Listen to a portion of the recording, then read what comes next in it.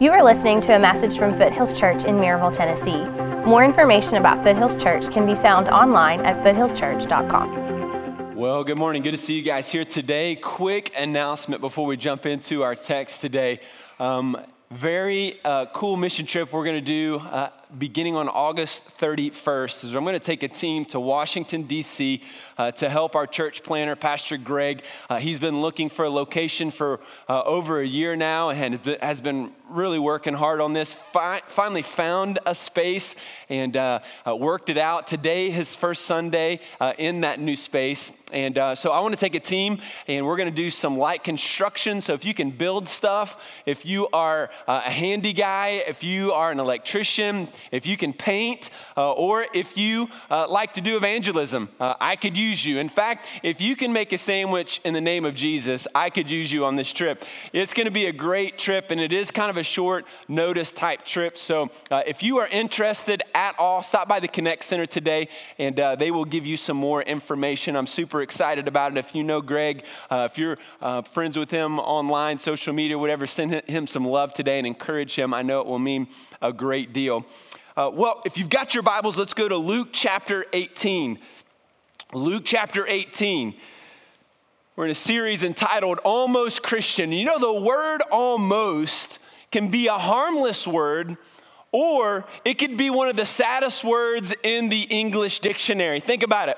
In the harmless sense, the word almost is not too bad. I mean, I'm almost ready, not too bad. Or I'm almost done with dinner, right? That's harmless. But in the sad sense, if you hear someone say, I almost made the team, that means they did not make the team. Or I almost got the new job. They almost got it, which means they didn't get it. I think one of the saddest stories that I have heard recently after watching a documentary about it was about a basketball player by the name of Lenny Cook. Lenny Cook in the year 2000 was said to be the greatest basketball player in the country. He was 6'6", a basketball machine, right? He could shoot the three, he could post you up. And now this was the era of LeBron James and Carmelo Anthony as well. When they were in high school, they were all the same age, all playing against each other. And everybody said Lenny Cook is the next Michael Jordan. Well, his destiny was changed because he stopped going to class. He let the fame and he let all the notoriety kind of get to him. He started partying and getting into alcohol and drugs. And his life began to kind of veer off of this path that everyone thought he was on. Not only that, but even though he was going through some of those tough decisions and bad decisions, the best colleges in the country were still offering him a full scholarship to come and play basketball. Well, after his junior year, he in fact left the high school he was at, didn't even play high school. After his senior year, colleges still wanted him. NBA teams were saying, hey, we're going to draft you. But he didn't show up to the NBA practices, and he kept partying even harder and harder. The 2002 draft came along, and he didn't get drafted in the first round. And he didn't get drafted in the second round either. In fact, he didn't get drafted at all. People say that Lenny Cook was the greatest basketball player that never played in the NBA. You can watch that documentary. It's really sad, but I say that because, he almost made it to the NBA. He almost became an NBA star, but he never made it, right? In the sad sense, I mean, it couldn't get any worse than that. We're in a series that we're calling Almost Christian, and the whole idea of the series is that when it comes to faith, almost means never. In the example of Cook, almost an NBA star means he never was an NBA star. All the hype, all the hope, all the potential didn't amount to anything because he didn't do what was necessary. And when it comes to faith, some of you are an almost Christian. You're so close to Jesus. I mean, you're so close to faith. You come to church, you look the part, you talk a good game, you have some knowledge about the Bible, but you do not have what is necessary to be a true believer and follower of Jesus. You're an almost Christian. And the Almost Christian has at least 2 false beliefs. We're going to talk about one today. We're going to talk about one next week. But the false belief that some of you carry in the room today is this. You believe that you just need to be a good person to go to heaven. I just need to be a good person to go to heaven. Some of you believe that, hey, I am a pretty good person. Now, this is a common belief in our country, right? You just got to be a good person. And then we believe that, yeah, everybody's going to go to heaven if they are good enough, right? Well, earlier this year, there was a USA Today article entitled, "Are You a Good Person?" And in this article, they talked about what it means to be a good person. They talked about the values that we have and how we develop those values. And what was really interesting is a recent poll that they did. And the poll said that in 2017, the number one New Year's resolution was, guess it, what was it? Lose weight. Thanks for participating. Nobody. Are we awake? Right? The number one 2017 was, I'm going to lose weight, which is what it is every single year until 2018.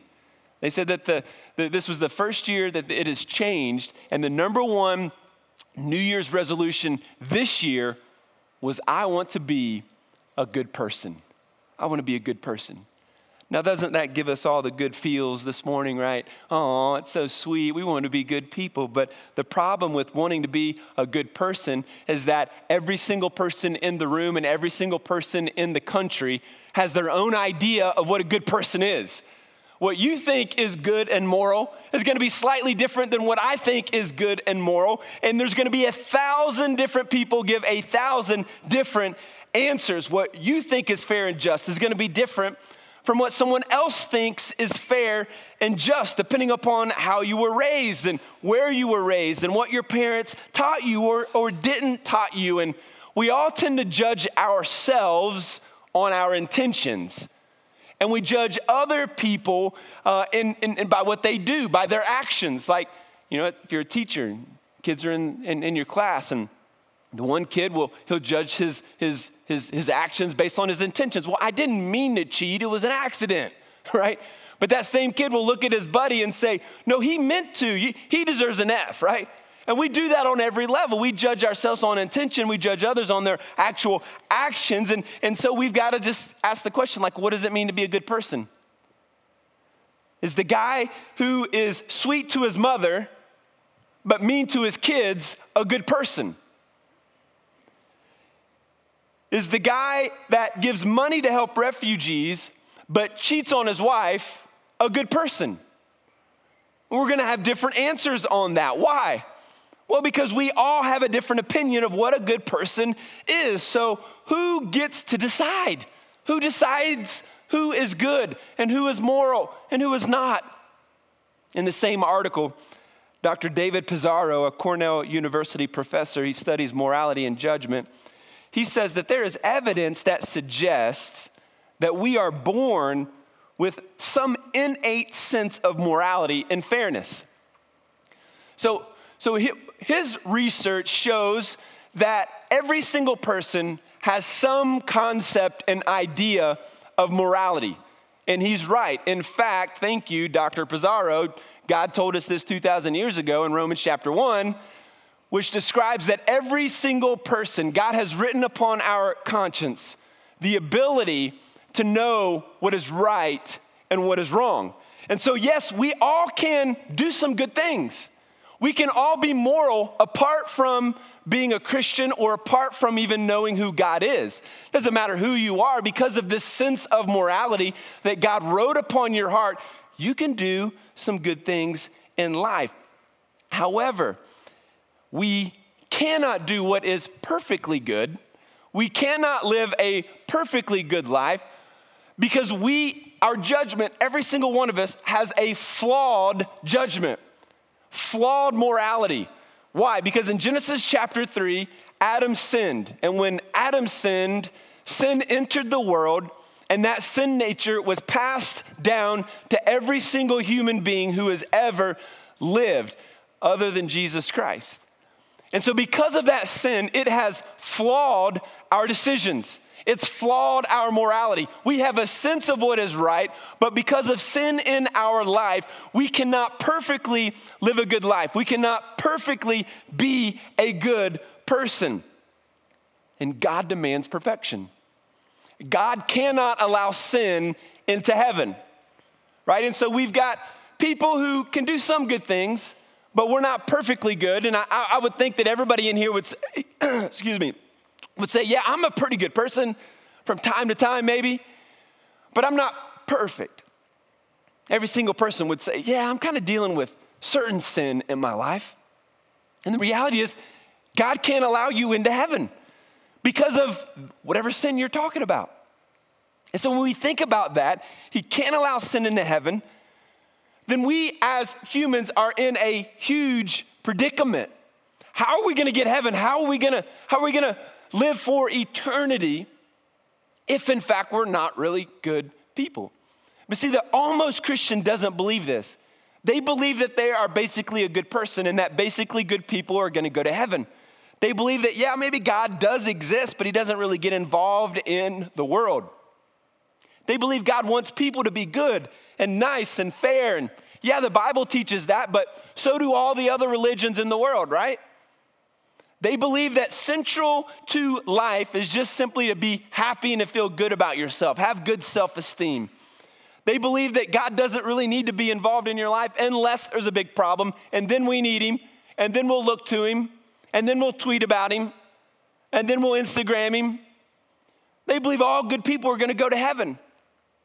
So here's the reality. This kind of religion, this kind of spirituality, it doesn't want to talk about repentance. It doesn't want to talk about living a holy life. It doesn't want to talk about building character through suffering. It doesn't want to talk about what it really means to serve other people. It doesn't want to talk about what it means to treasure Jesus more than anything else in your life, to give him glory in all aspects of your life and to worship him and to give him all authority of your life. No, that's not what it's about at all. It's only about getting along with other people, seeking your happiness, and listen to me carefully. That belief system will send you to hell. In Luke chapter 18, verse 19, Jesus tells a story about the guy who thinks he's good and the guy who understands his sin. Here's what he says. Jesus also told this parable to some who trusted in themselves that they were righteous and treated others with contempt. Now let's just pause. So the audience that he's talking about, the audience he's addressing, is a group of people that think their belief system is higher than everybody else's belief system. What we do and what we think is perfect and good. And if you don't believe like I believe, I don't even want to talk about it. I don't even want to engage you. Here's the reality. I'm good, I'm better, and I feel sorry for all the rest of you people. So quite the same audience that we have today in our culture. He says this, here's the parable. 2 men went up into the temple to pray, one a Pharisee and the other a tax collector. The Pharisee, standing by himself, prayed thus, God, I thank you that I am not like the other men, extortioners, unjust, adulterers, or even like this tax collector. I fast twice a week. I give tithes of all that I get. But the tax collector, standing far off, would not even lift up his eyes to heaven, but beat his breast, saying, God, be merciful to me, a sinner. I tell you, this man went down to the house justified rather than the other. For everyone who exalts himself will be humbled, but the one who humbles himself will be exalted. So the Pharisee believed he was a good person, and he gave his personal list of achievements to God.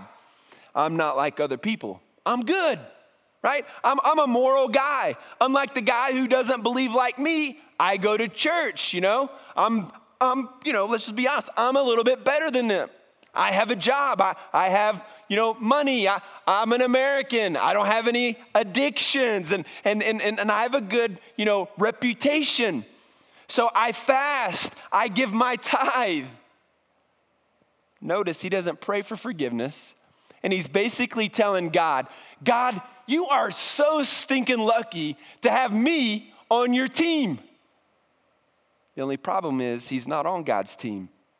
He's counting on his own righteousness to be saved. He's counting on his own achievements, his own morality. I just have to be a good person. And he basically believes that he'll be saved if he tries hard enough to be good. Just like some of you. There's no evidence in your life of true repentance. There's no evidence in your life of true worship of Jesus. And so you come to God just like the Pharisee. If I asked you, hey, tell me about why you think you're going to go to heaven. Many of you would say, well, I was baptized as a kid. Some of you would say, man, I go to church. Man, I try to live a good life.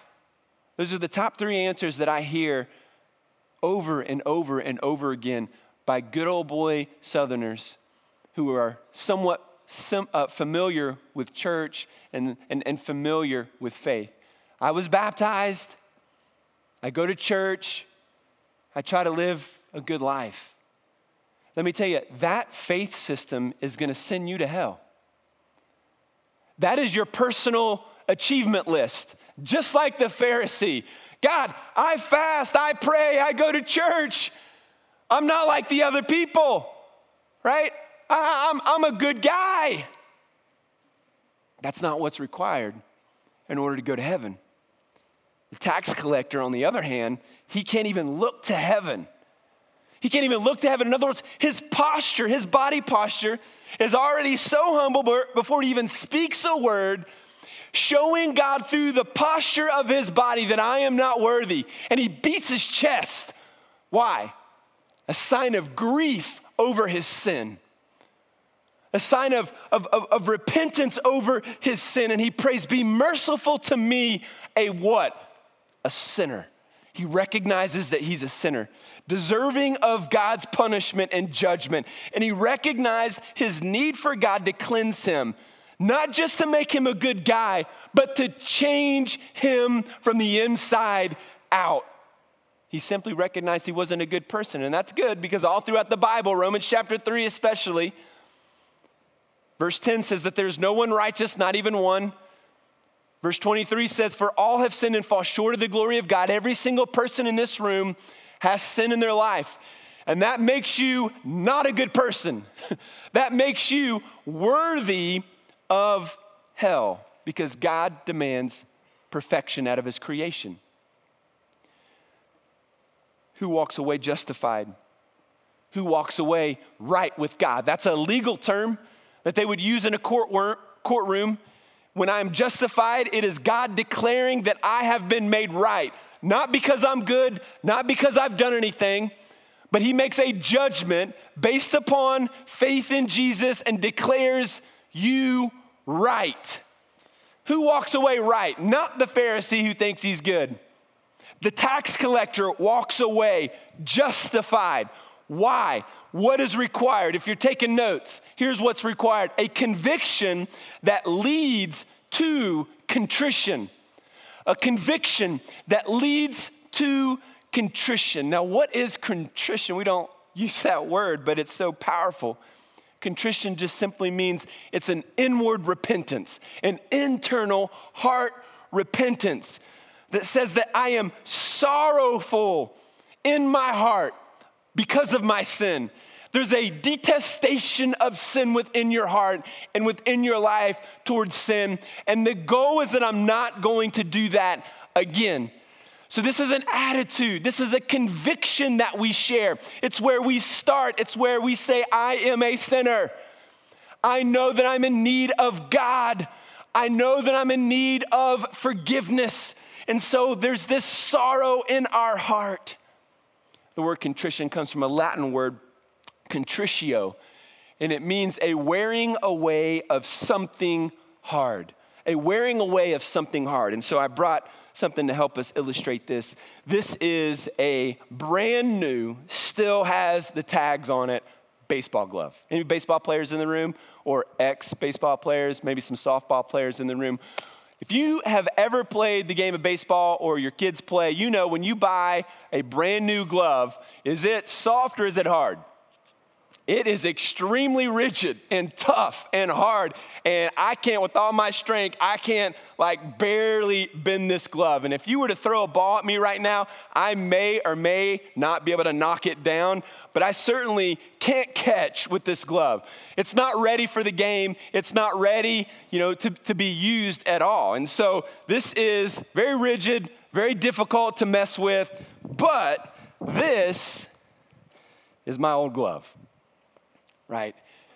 Now, what do you do with a really stiff, rigid glove like this? Well, you've got to go get leather conditioner, right? And you rub the leather conditioner all over it. Then you take a ball, you put it in there, then you wrap it up, you leave it there for a day or two.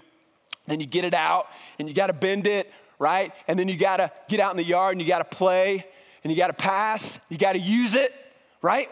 You got to wear down the rigidness. Like, I can't even open this one. This one's loose. This one's ready to go. In fact, can you throw it to me? See if I can get it. Good one. See that? See how easy that is? Man, I still got it. But, good throw. It was a throw. You see, this represents a heart of contrition. This represents the wearing away of the hardness of your heart. What can you do with this one that you can't do with this one? Well, this one can be used. This one cannot. For some of you in the room, your heart, you think it looks good. It's got potential. Some things that look good about it. Some things that you're working on. But you are almost a Christian. You haven't done what is required to receive forgiveness of your sin and to be used by God for His glory. You haven't given Him all authority. You haven't given Him all control. You haven't made Him the Lord of your life. See, an attitude of contrition means that your heart is pliable now. God can use you. In fact, God tells Ezekiel in Ezekiel 36, God says, I will give you a new spirit, and I will take away the heart of stone, and I will give you a heart of flesh. In other words, God will take our old, cold heart of stone, and He will replace it with a heart of flesh, with a new spirit that will be soft and pliable and made new. And only God can do that. You can't do that on your own. You can't work it out. You can't try hard and ever replace a heart of stone with a heart of flesh. That is salvation and God's work. If I were to have a conversation with you, though, some of you are still banking on that personal achievement. And you're the reason why I'm doing this sermon series. You're the one I'm talking to. You're the one that my heart is heavy for today. And I pray that some of you today will come to saving faith in Jesus Christ. And God will change that heart of stone to a heart of flesh. You need an attitude of contrition, sorrow over your sin, and true repentance and faith in Jesus as your Lord. You can't have sorrow over your sin, though, right now, because you don't think you're that bad. Not that bad. Do you realize that in the last 5 minutes, every single person in this room, including me, has committed enough sin to condemn me to hell for all eternity, and you as well? Last 5 minutes. Last 60 seconds. You say, I haven't been that bad, actually. I've been actually pretty good. I'm actually listening today. I'm not asleep. But here's the reality. Have you loved the Lord your God with all of your heart, soul, mind, and strength? No, you haven't. Maybe a little bit, but not with all your soul. You can't. Have you loved your neighbor as yourself? A couple of them we still hate. See, that sin in and of itself is enough sin, and you recur and you compound that sin, that one sin 100 million times a day deserves punishment for all eternity.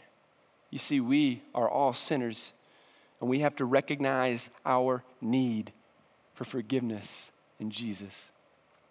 A couple weeks ago, I was at the Southern Baptist Convention, and we elected J.D. Greear as the new president of the convention. That's a great thing. He's a pastor in North Carolina, and I was listening to him talk, and he was explaining how he was watching TV one day, a talk show, and there were two people of faith, one from a biblical worldview and another from a not biblical worldview, but kind of knew a little bit about the Bible. And so as they were debating these social issues, they were kind of going back and forth, and one was saying what the Bible says or Jesus says, and the other guy kept saying, well, my Jesus wouldn't say that. And they'd argue for a little bit, and he'd go back to him, and he'd say, well, my Jesus would never do that. And after saying that several times, Pastor Greear screamed at the TV, you don't get your own personal Jesus. I thought that was awesome. Because you and I cannot create our own personal version of Jesus. God is not some salad bar where we can take items we like and leave items we don't like. I'll have some cheese, a few croutons, no olives. It is not a Build-A-Bear God that we serve today. When God spoke to Moses, he declared, I am who I am. He didn't say, I am whoever you want me to be. You don't get to pick your own version of Jesus, just like you don't get to pick your own version of Trent Stewart. You don't get to say, man, I love how Trent's favorite hobby is croquet. That's so cool. I love, his wife, Michelle. It's so great. I love the fact that his favorite college is the Michigan Wolverines. Now, if you don't know me, I don't even know what croquet is. My wife's name is Micah, and I loathe the team from up north. I can't even say their name again. If you like them, God bless you. I love you. I just hate your team, right? We'll find unity in Jesus. You don't get to pick your own personal version of Trent Stewart, just like you don't get to pick your own personal version of Jesus Christ. You don't get to pick and recreate who God is, but we do. The Almost Christian does it every day. We get to celebrate Independence Day this week. Wednesday, fireworks and hamburgers, hot dogs is the tradition, and I love our country. Man, our country has been so blessed. God has blessed our nation. It's the greatest nation in the world. We owe a lot to it, to a guy by the name of Thomas Jefferson, one of the architects of our country. He literally was such a great leader. He did so much good for our nation. He one of the authors of the Declaration of Independence, just an incredible, incredible leader. But you do know that he was not a believer. He wasn't a Christian. He was an almost Christian. He was what's known as a deist. And a deist believes that there is a God, but he doesn't involve himself personally in the world. God is to them the great clockmaker who creates the clock, winds the clock, and then steps away from it and just lets it run. The deist doesn't believe in the Trinity. The deist does not believe in the inspiration of the Word of God. They do not believe in the miracles of the Bible. They don't believe in any of the supernatural in the Bible. They don't believe in the redemption of salvation. See, Thomas Jefferson wanted his own version of Jesus. And I know this to be true based on what he wrote, and largely because he wrote his own version of the Bible. It's called the Jefferson Bible. You can go see it in the Smithsonian, one of the Smithsonians in D.C. And essentially, in his version of the Bible, he left out all the things that he didn't like. He left out all the miracles of Jesus. He left out all the parts that were too difficult for him to understand, too difficult for him to believe. And so on display, the Jefferson Bible can be seen, can be read, you can see it. He wanted his own version of God. And some of you have done the same thing. Maybe you haven't written your own Bible, but you just kind of decided to choose who Jesus is to you. You Oh, my Jesus does this, my Jesus does that. I don't do this, I don't do that. I believe this in the Bible, but not that in the Bible. You just kind of recreated who you think God is. We follow this approach all the time. But here's the reality. You only come to God on his terms. You receive Jesus as he truly is, not who you want him to be. And you've got to be willing to hear from him the things you sometimes don't understand and the things that you sometimes get confused by. God tells us who he is in the Bible.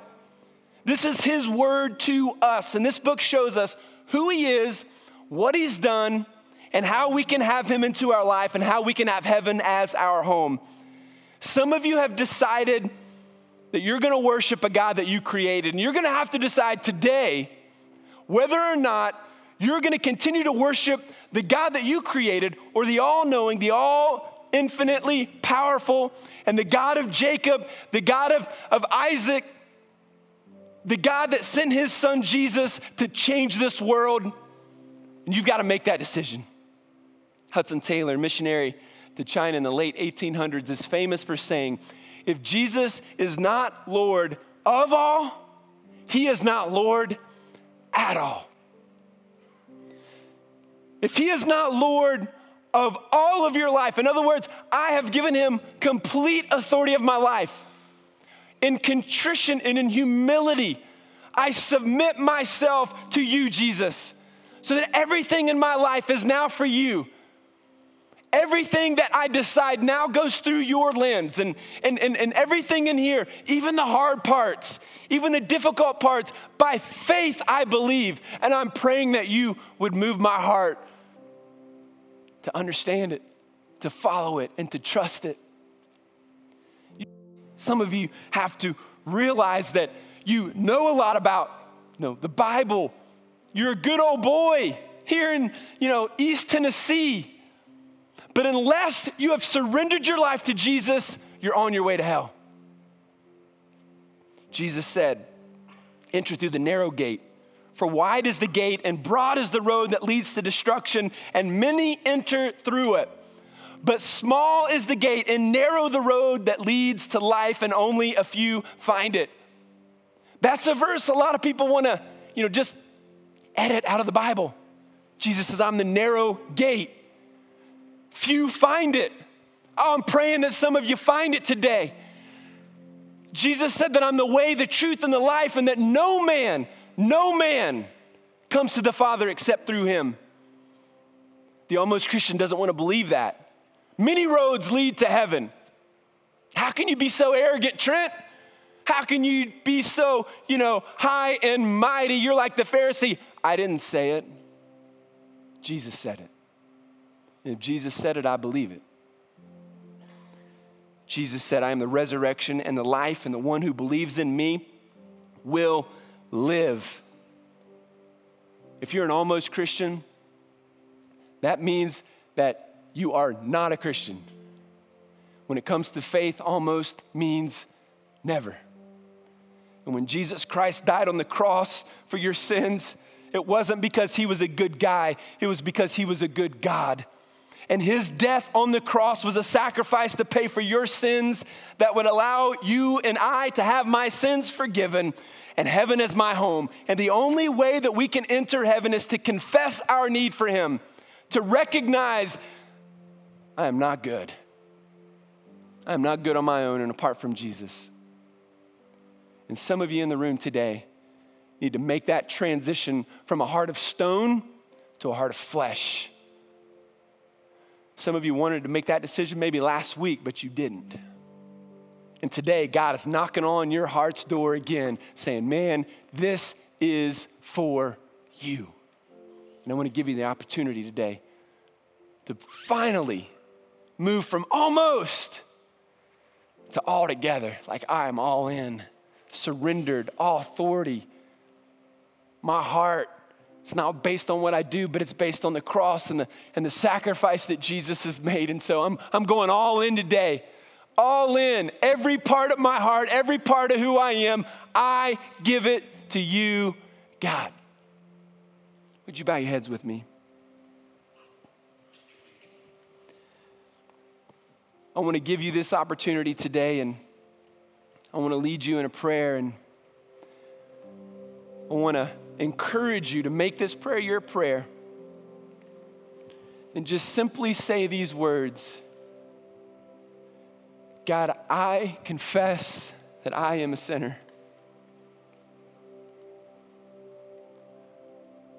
I recognize my need for salvation. God, I've been trusting in my own good work. But today, I confess it all. Forgive me. Come into my life. Today, I make you the Lord of my life. Everything I am, I give to you. Come into my life, save me. Give me a heart of flesh, a new spirit within me. God, save me. If you prayed that prayer today, would you just look up here at me? Nobody else looking around. Anybody at all in this section looking up at me that I can't see? I see one guy. Did you just pray that prayer, my man? Praise God. Keep looking at me. Anybody else in the middle section here? Anybody else? I see you, man. Praise God. Praise God. How about over here on my right? Anybody looking at me? I've seen two. I've seen one guy back here. Is that true for you, my man? Praise God. Praise God. Hey, if you're a section leader, would you stand up? For those three guys and anybody else who I missed that just prayed that prayer and you meant that, these section leaders are going to high five you in a second, and they want to love on you for a minute. And so they're going to lead you to this back door, and they're going to spend some time in the care and prayer with you. You can take your spouse, your family, whoever you want to go with you. If you just want to go by yourself, go by yourself. But I want to encourage you to go with them, right? And so in just a second, I'm going to pray one more prayer. We're all going to stand, and when everybody stands, you make your way. Section leaders, you make your way that way, and you guys follow them. Hey, by the way, three men, like grown men, just looked at me. Can we praise God that those three guys just crossed from a heart of stone to a heart of flesh? Man, I praise God for you. Father, we are grateful for the work you just did today. Lord, continue to draw us closer to you and change lives. As we sing this last song today, God, we give our hearts in this song because we are so thankful that your grace has saved us. And we're so thankful that you've changed who we are from the inside out. And Lord, we experience a brand new hope and a brand new freedom. And so God, bless us now as we continue to worship you. And we pray in Jesus' name. And all God's people said, amen. Let's stand to our feet. Those that made those decisions, would you please exit to this back door? Follow our section leaders. Let's worship today. Thank you for listening. More information about Foothills Church can be found online at foothillschurch.com.